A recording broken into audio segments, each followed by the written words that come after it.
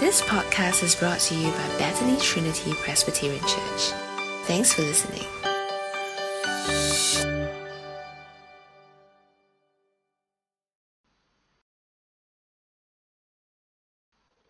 Thank you for singing, everyone. You may now be seated. We'll be moving into a time of scripture reading, and we are reading from the book of Luke, chapter 9, verse 18 to 27. So I'll give us a moment to grab our Bibles, or if not, you can follow the passage on the screen. So Luke chapter 9, verse 18. Once, when Jesus was praying in private, and his disciples were with him, he asked them, "Who do the crowd say I am?" They replied, "Some say John the Baptist, others say Elijah, and still others that one of the prophets of long ago has come back to life." "But what about you?" he asked. "Who do you say I am?" Peter answered, "God's Messiah." Jesus strictly warned them not to tell this to anyone, and he said, "The Son of Man must suffer many things, and be rejected by the elders, the chief priests, and the teachers of the law, and he must be killed, and on the third day be raised to life." Then he said to them all, "Whoever wants to be my disciple must deny themselves and take up their cross daily and follow me. For whoever wants to save their life will lose it, but whoever loses their life for me will save it.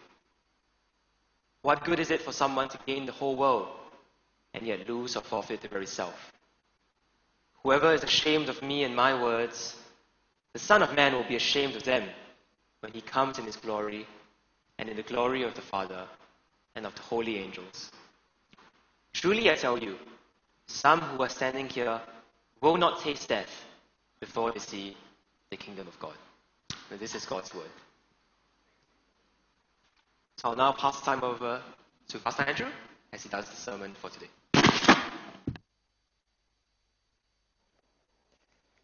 Okay, let's bow our heads and go to God in prayer. Dear Father, as we come before you today, we truly want to thank you so much that we are able to gather around your word, and your word is such a source of encouragement and instruction to us. We do pray today, as we do whenever we open your word, that your Holy Spirit will be acting and truly impacting our hearts and our minds and guiding us so that we may always be your children. And we pray for all these things in the name of Jesus Christ. Amen. I remember my first experience going to a car showroom. It was a wonderful experience. You go to the car showroom and the car salesman will get you to sit in the car.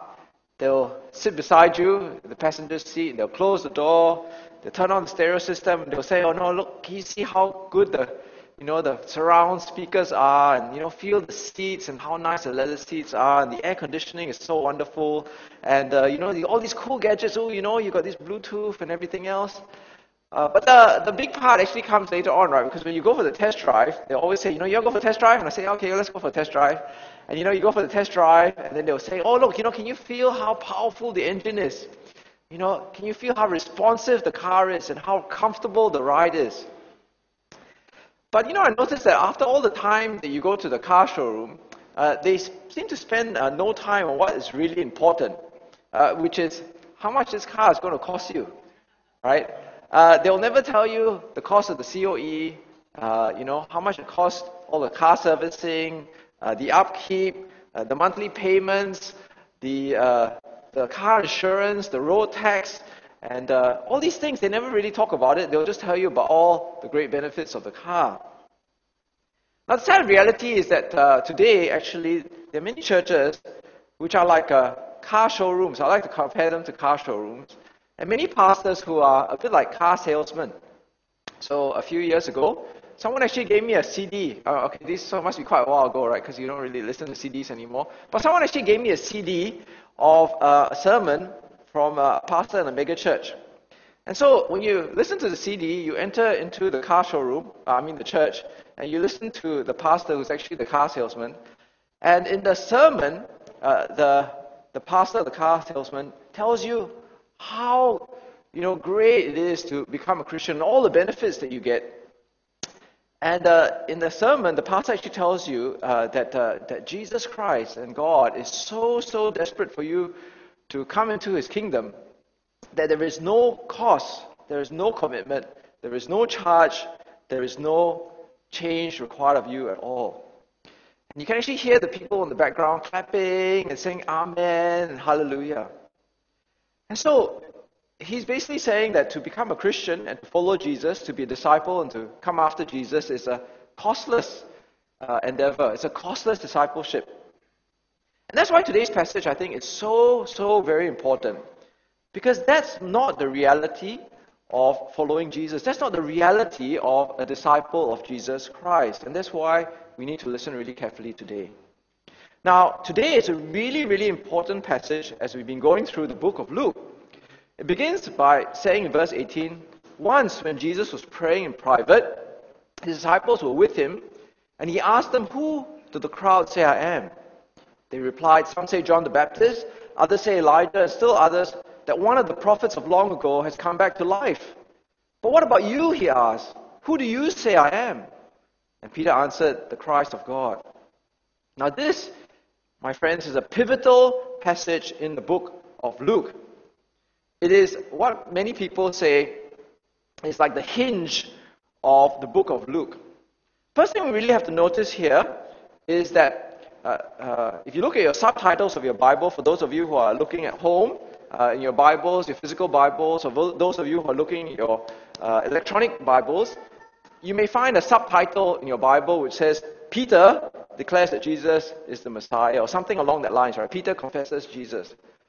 But really, when you look at the passage itself, it's more than that. It's more than just Peter who recognizes that Jesus is the Christ.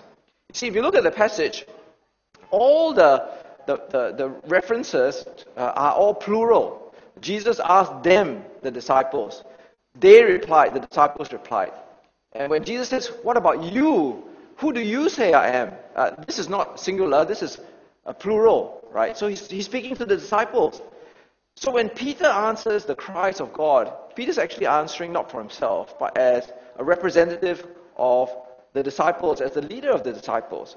So the first thing we notice here is that it's not just Peter who has answered that Jesus is the Christ of God, but it's the disciples together as a group who recognize that Jesus is the Christ. Now, that is why this passage is so important, because finally, we see that a group of people, the disciples, are able to penetrate and to see the reality of Jesus as the Christ of God. Now, why is this so? Because this section, chapter 9, verse 18 and 20, functions in the book of Luke like a bit like a hinge of a door. You know, you came through the door, there's a hinge. It's like a spine of a book. It's like this inflection point where now that the disciples recognize that Jesus is the Christ, the book of Luke, the narrative of Luke then takes a different direction. Okay? So, let me show you what I mean. Now, as the readers in the book of Luke, we have been privileged. Okay, we have a privileged insight into the person of Jesus Christ. So in Luke chapter 2, as we have done in the responsive reading, we see that the angels announce that Jesus is Christ the Lord. As the reader, we have the insight of this angelic announcement. Also, in Luke chapter 2, we also have the insight of the Holy Spirit speaking to Simeon. Okay, remember Simeon, the guy who was righteous and devout, waiting in the temple?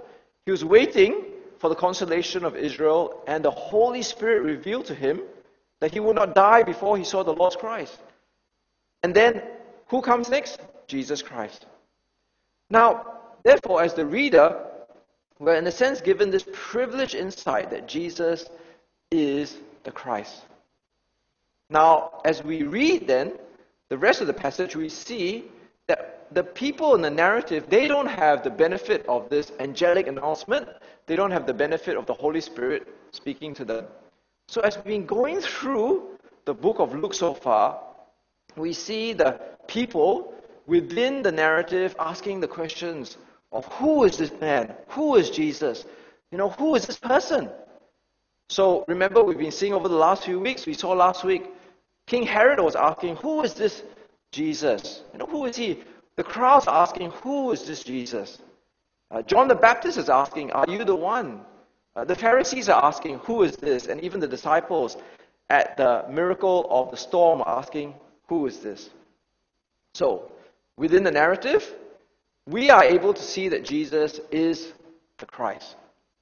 But the people who are traveling along with Jesus, they're witnessing Jesus' miracles, they're hearing the preaching of Jesus, they are puzzled, they are perplexed, they're wondering, who is this person? But as we go along as well, we see that various people come to different conclusions of who Jesus is. But they are the wrong conclusions, right? So the crowds thought that Jesus perhaps were a great prophet like Jeremiah, Isaiah. We saw the people in Jairus' house regard Jesus as a teacher. Again, last week, Herod answered that the crowds thought that maybe Jesus was John raised to life or Elijah. And so, within the narrative, we see that people are getting this question wrong. Who is Jesus? They're coming to the wrong answers, right? They're getting the wrong answers. And that's why Luke chapter 9 is so important, because finally in Luke chapter 9 verse 20, the disciples, not just Peter, come to the correct understanding that Jesus is the Christ. Jesus is the Christ.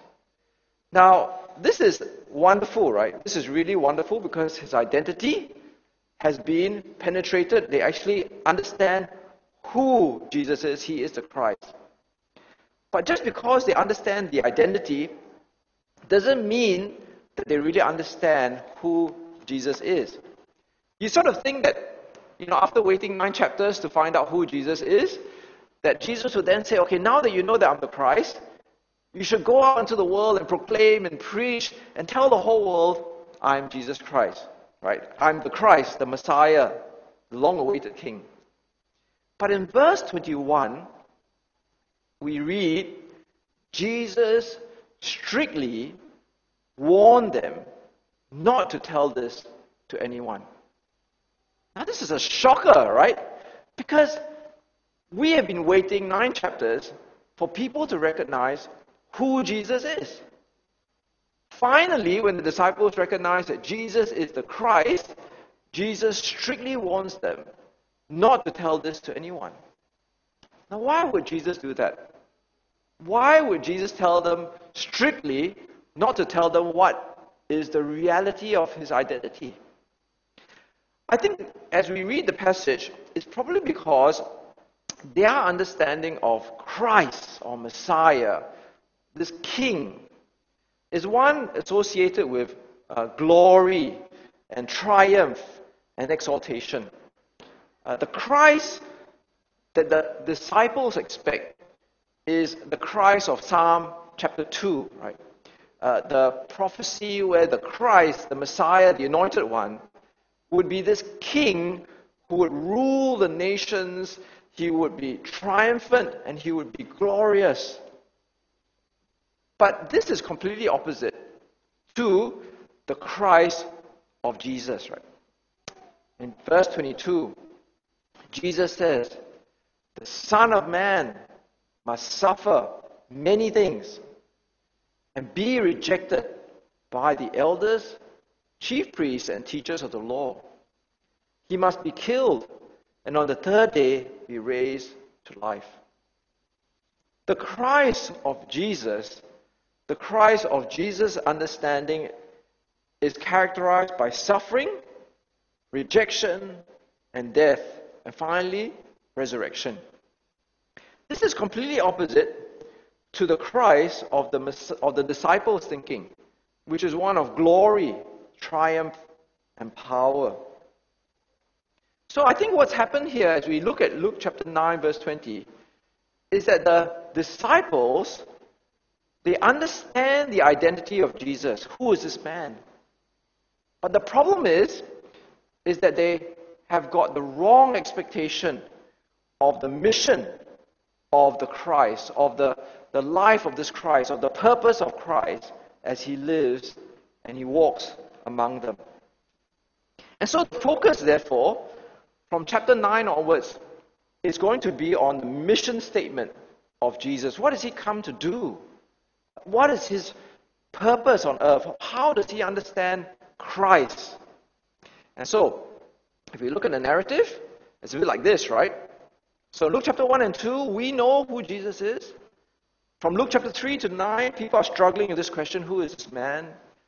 But then after we reach Luke chapter 9 verse 20, it's a bit like an inflection point or a hinge or the spine of a book where Jesus then begins to teach what the Christ has come to do. When he fills out this idea of what does it mean to be the Christ.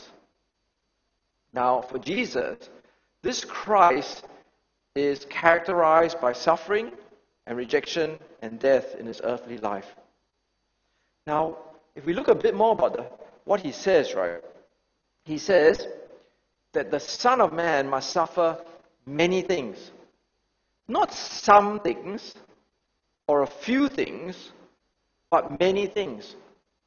So the characteristic of Christ, as understood by Jesus in his earthly life, is going to be one which is characterized by suffering. Extensive suffering. Not just a little bit of suffering, but a lot of suffering. And he's going to be rejected by the elders, the chief priests, and the teachers of the law. He doesn't say some of the chief priests or a chief priest or, a few of them. But when he uses a definite article, the elders, the chief priests, the teachers of the law, he's saying as a group, right, united as a group, the religious hierarchy, the religious leaders of Israel will reject him as Christ. And this rejection and this suffering will be so intense that finally it will result in him being killed, but on the third day he'll be raised from the dead. Now, if verse 18 to 22 is all focused on Jesus and his mission, then what happens after this is he begins to teach the disciples, what does it mean to follow a suffering Christ? What does it mean to follow a rejected Christ? What does it mean to follow a Christ that will die? Well, he then addresses the disciples. He said to them all, not just Peter, right? He said to them all, if anyone would come after me, he must deny himself and take up his cross daily and follow me. Here we see three commands, three strong imperative instructions. These things must be followed if you want to come after Jesus. The first imperative command instruction is you must deny yourself. If you want to come after Jesus, you must deny yourself. What does it mean to deny yourself? Well, this week actually is part of Lent. Okay, so have you all heard of Lent before? So Lent is like 40 days before Easter, right? So it's celebrated by traditional Christians, traditional churches, and my sister is a Catholic. So they celebrate Lent in her house. So she told me once when she was celebrating Lent that for 40 days she would deny herself. She said, I'm going to deny myself chocolate for 40 days. But Jesus says, right, if you want to follow him, it's not just denying yourself chocolate for 40 days, but you need to deny everything, all of yourself, right, by putting Jesus as the Lord of your life. It's almost as if you were in the driver's seat of the car of your life, but now you step out of the driver's seat and you invite Jesus to sit in the driver's seat of your life and to follow. You follow what Jesus wants you to do. And as a result, you deny what you want and you do what Jesus wants because he is now the driver's seat of your life. And it's not just 40 days, right? Because actually, what Jesus is saying here is if you want to come after Jesus, he must deny himself daily, right? So the daily here doesn't just, modify the take up your cross, but you deny yourself daily. On a daily basis, every day, day by day, you choose not to do things because you now follow Jesus. Now, before I was a Christian, just before I became a Christian, I was at university in Australia as a student. And I used to have some student habits. So I used to sleep really, really late. You can ask my wife when she met me, right? My usual sleeping time was 3 a.m. in the morning. That's like my normal sleeping time. Okay? So after I became a Christian, I used to continue to sleep at 3 a.m. I have to go to church early in the morning. I also used to play tennis competition sometimes on Sunday morning. And then sometimes also our friends who want to play golf, we go to a public golf course on Sunday afternoon. So I would go to church at university at this Focus Fellowship Overseas Christian University student. So I would either end up at church late and really sleepy, right, having been to bed at 3 o'clock, or I'll end up at church really late and sticky because I'd be rushing from playing tennis, or I'll come to church late and tired, but still leave early because I had to go and play golf in the afternoon. So the pastor there, Pastor Joshua, sat me down one day and said, Andrew, if you want to be serious about this Christian thing, you're going to have to make some changes in your life. Right? You're going to have to deny yourself some of the things that you've been doing in the past. You're going to have to perhaps sleep a bit earlier. Maybe you can't play tennis on Sunday morning, or maybe you can't play golf so early on Sunday afternoon. And I learned what it meant then, that if you want to follow Christ, come after Christ, then Christ has to be on the driver's seat of your life. Right? He is the one who, in a sense, has to drive and direct your life, and you have to make the changes to fit in. Now, all the more, I think, even today, it's even harder to deny yourself than when I became a Christian all those years ago, right? So I've been reading this book, quite a really good book called The Plausibility Problem. And there's a quote that I found really helpful in it. And I'll read it to you. It says, "Our hearts have been captured by the assumptions of individualism in a world, and far too often a church as well, in which self-expression and self-fulfillment are largely unquestioned values." See, we live in a world where, we assume that the qualities of individualism, self-expression, and self-fulfillment must be the highest and most noble things that we should be having, right? And we assume all those things. But that makes it very hard to deny ourselves, right? Because we live in a world where it says, just be yourself, enjoy yourself, and fulfill yourself. Those are the highest things that we should be aiming for. But that's completely opposite to what Jesus is saying here, right? He's not saying, just be yourself, enjoy yourself, fulfill yourself. He's saying, deny yourself. If you want to follow me, it's not about being yourself, enjoying yourself, or fulfilling yourself. It is denying yourself on a daily basis. And that's what Jesus says, if you want to follow me. Now, the idea of denying yourself is actually linked and expanded and elaborated and developed upon when Jesus goes on to say he must deny himself and take up his cross daily. Right? So the two ideas are sort of like similar family of ideas. Now, the idea of taking up our cross, we often think of someone carrying the whole, two pieces of the cross together, right? But actually in the ancient world, many people feel that actually what they used to do was the centerpiece of the cross is actually fixed into the ground already, and what you do is you carry the middle beam. Doesn't matter whether it's the big cross or the middle beam. What is Jesus talking about here? What does it mean to pick up your cross daily? Well, again, to understand what the words in the Bible are saying, to understand what phrases in the Bible are saying, we often look to the context, right? So the context here is really helpful, because I think Jesus is trying to say, if you want to take up your cross, it's synonymous to the idea of losing your life. And that's what it means, isn't it? I mean, in the ancient world, you see someone walking up the street with this big bar on their shoulder, or this big cross on their shoulder. You're looking at a dead man or a dead woman walking, right? They don't have long to live in this world. And that's what Jesus is saying. You deny yourself. You want to come after Jesus. You deny yourself. How much do you deny yourself? You deny yourself up to the point of death. That's how much you need to deny yourself if you want to come after Jesus, up to the point of death. But I think there's another idea which I think we also miss out on. Sometimes I've missed out on it as well, is the idea of shame, right? Because I think the take up your cross is also linked to this idea of being ashamed. You know, the Romans are quite interesting people, right? I mean, why would they make some condemned person walk publicly up and down the street with this big whooping cross on their shoulder?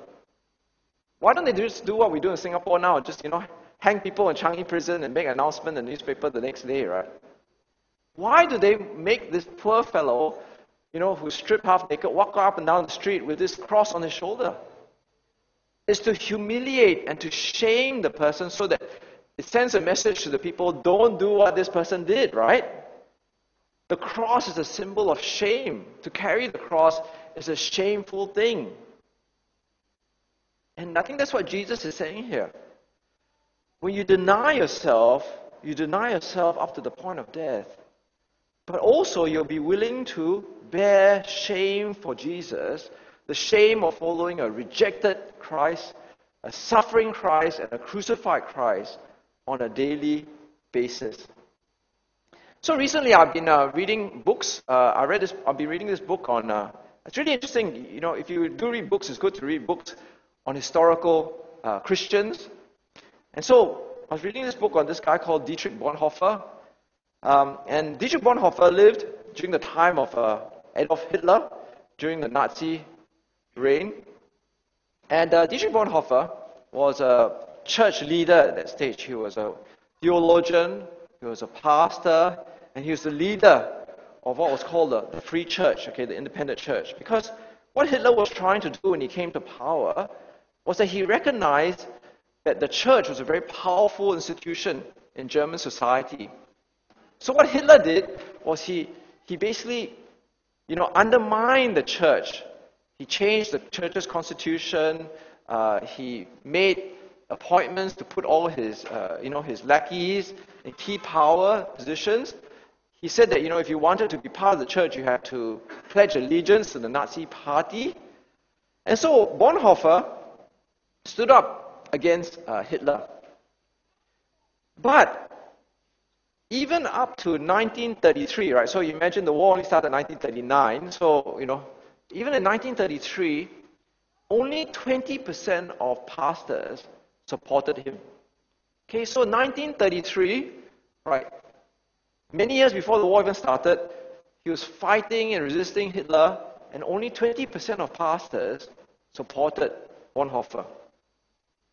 So he continued to resist against Hitler, and finally he was executed in 9th April 1945. His body was never found, right? So here was a Christian person who, in a sense, because he recognized he was coming after Jesus, was willing to deny himself daily, to take up his cross daily, even suffer shame even among other Christians, and was willing ultimately to pay the ultimate price and to die for his faith in Jesus. But he's not the only Christian who comes after Jesus in this way, isn't it? So again, I'd like to highly recommend to you this book, Operation World, which is like a prayer book for every country in the whole world. And recently, I've been reading about the country of Iraq. And if you read about Iraq, in God's divine grace and providence, there are many, many Iraqis who are becoming Christians. Up to 1 million people they feel are Christians in Iraq. In the same way, in Iran, many people are coming to Christ. But if you read Operation World, as Christians, especially people who have converted out of majority religion there, they suffer intense persecution. They have to deny themselves, what they want in terms of jobs, in terms of family, relationships, marriage, money, even death. They take up the cross in a very real way. But that's what it means to follow Jesus, to come after Jesus. Now, we might ask ourselves, it's madness, right? Who would want to follow Bonhoeffer? Who would want to follow these Iraqi and Iranian Christians? It's foolish, right? But that's what Jesus then addresses in verse 24. In verse 24, 25, 26, I think if you look in the ESV Bible, each of those verses begins with the word for or because. I think in the NIV it skips it out, but it's there in the original. And that's really important because verse 24, verse 25, and verse 26 are all linked together into a very tight argument, right? Very tight argument, which explains why it makes so much sense. It's so logical that you should deny yourself and take up your cross daily to follow Jesus. So what's the first argument? In verse 24, for whoever wants to save his life will lose it. But whoever wants to lose his life for me, for Jesus, will save it. And so what we see here in verse 24 is, why should you take up your cross? Why take up your cross and die for Jesus?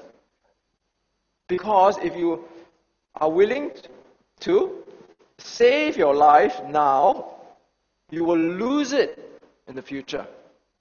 But if you lose your life for me now, if you take up your cross for me now, then in the future you will save life, right? So this comes from the Dig Deeper into Gospels book. So what Jesus is saying really is, you should take up your cross and deny yourself and follow Jesus. Why? For, right? It is better to lose life, earthly life, in order to save eternal life. If you save your life, your earthly life, and you lose your eternal life, then it doesn't make sense, because this life is finite. Our earthly life is short. There's a time limit. But heavenly life is eternal. But it's not just eternal, it is wonderful compared to this life. It is worth it, it is logical to take up your cross and to lose your life, because you will save eternal life. Now verse 25 goes on to say, for in verse 25. What good is it for a man to gain the whole world and yet forfeit or lose his very self? Now the words in verse 25 are all business words, accounting words, profit and loss words. Okay, so what good is it? If you look at ESV, it's what profit is it? Right? So what profit is it for a man to gain the whole world but yet lose or forfeit, in an accounting sense, your very self? Now this idea of very self is almost the idea of the core of who you are, almost like the idea of soul, your soul, right, your very self, which exists into eternity. Right? Your physical body may go away, but your soul or your very self exists into eternity. And so what Jesus is saying here, what good is it, what profit is it, if you gain the whole world, but yet lose or forfeit your very self, your very eternal soul, which lasts into eternity? Now, what Jesus is saying is this, isn't it?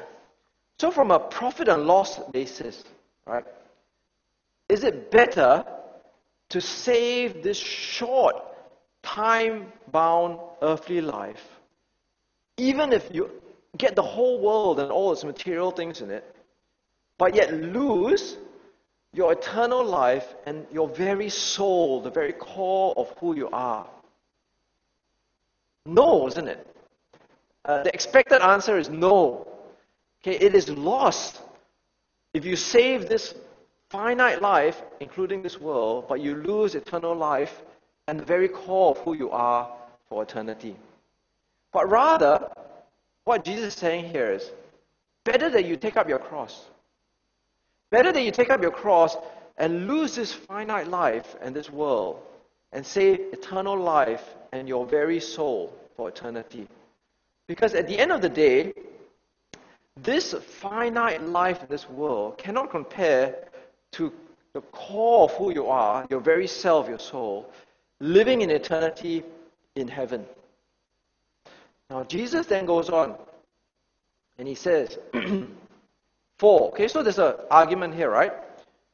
Whoever wants to save his life will lose it, but whoever loses his life for me will save it. For, what good is it for a man to gain the whole world, and yet lose and forfeit his very self? For, because, if anyone is ashamed of me and my words, the Son of Man will be ashamed of him when he comes in his glory and in the glory of the Father and of the holy angels. Now, here we see the flow of the argument, right? Why should we take up our cross? Why should we bear death? Why should we deny ourselves? Why should we be willing to take up the shame of taking up the cross? Why?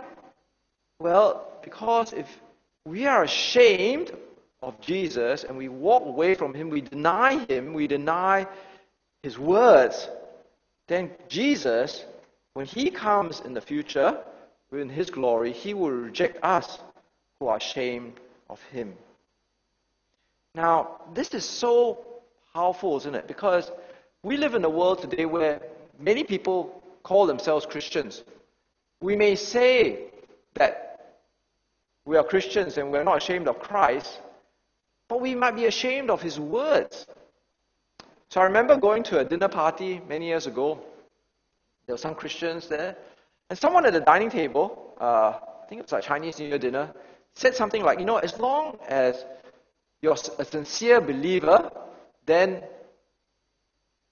you will go to heaven, right? Because, all religions are the same.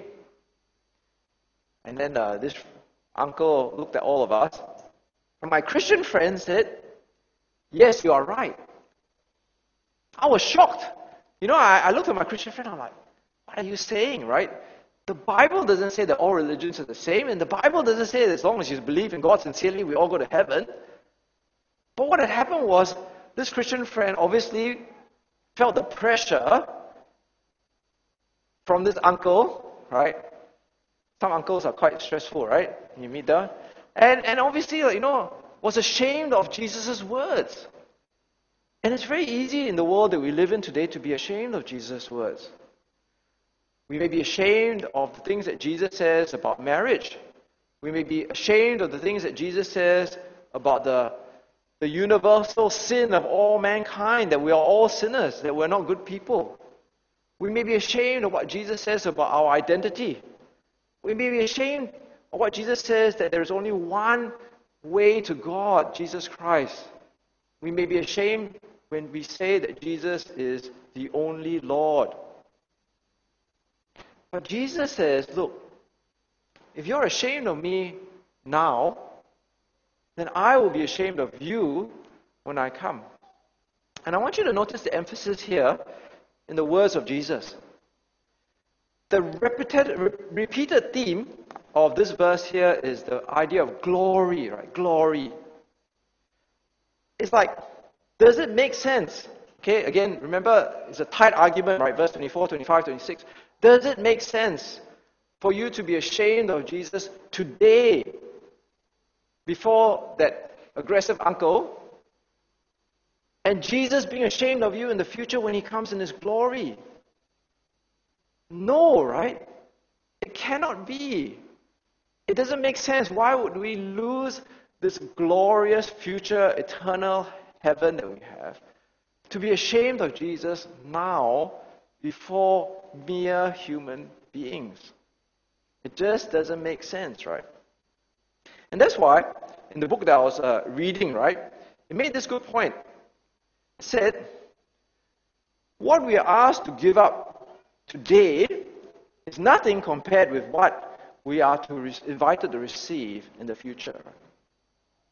If we understand the glory of Jesus when he comes, the glory of his Father when he comes, the glory of his heavenly angels when he comes, then we'll be willing to put up with shame and deny our own wants and needs and dreams. We'll be willing to take up our cross even to death, because we know that this future, this glorious future, is so much greater than what this world can offer us. So, in conclusion, I talk to some old people sometimes, and And I guess once you get older, you start thinking about death, right? And there's this thing about the art of dying well. We all want to die well. We all want to die peacefully, not in great pain. We all want to die at home among our loved ones. We don't want to die, I guess, lonely. I guess we want to die as well, safe in the knowledge that our loved ones will be provided for, that they won't suffer. But actually, when you look at this passage, the art of dying well is actually to know that your future is secure, isn't it? That is the art of dying well. When you die, to know that actually what is waiting for you is actually the glory of Jesus, eternal life, your very core of your being in eternity in glorious heaven. That is the art of dying well. And so I would like to leave you with the words of Dietrich Bonhoeffer on his tombstone. It says, Dietrich Bonhoeffer, 1945, hanged by order of Adolf Hitler. And his words were, "This is the end. For me, the beginning of life." Now that's really deep and profound, right? It is the end, yes, the end of his earthly life. But for Dietrich Bonhoeffer, it's the beginning of life, eternal life, the glorious life that is going to come in eternity in heaven. So it is worthwhile that as we come after Jesus, to deny ourselves daily, to take up our cross daily, and to follow Jesus. Let's go to God in prayer. Dear Father, as we come before you today, we truly want to ask you to help us to understand and really grasp the depths of what Jesus is saying here. That he is the Christ, but he is the Christ who had to walk the road of suffering, the road of rejection, and the road of death by crucifixion. And dear Father, even today, as we follow him, we will also follow on that road of suffering and rejection, and even up to the point of death for some people. But Jesus tells us if we want to come after him, then there is a cost. We need to deny ourselves daily. We need to take up our cross daily. But it is worth it, dear Father. It is worth it to deny ourselves and to take up our cross. For Jesus promises that it is so much worthwhile to do so because we will save our life, save our eternal life. We would save the very core of our being, our very self, our soul. And when Jesus comes again, we will be welcomed into his glorious family, his glorious home, together with you in your glory and the heavenly angels. And we pray for all these things in the name of Jesus Christ. Amen. Thank you, Pastor Andrew, for the sermon. We're now moving to time of discussion and reflection. So those of you who are on Zoom, we're moving you into our breakout groups to discuss the sermon. For those who are present, just feel free to turn to the persons next to you or behind you to discuss the sermon. We'll be looking at this one question today. How are you denying yourself and taking up your cross and following Jesus? So we'll return in about 5 minutes. Thanks for listening to this podcast brought to you by Bethany Trinity Presbyterian Church. For more information, visit us online at busypc.sg.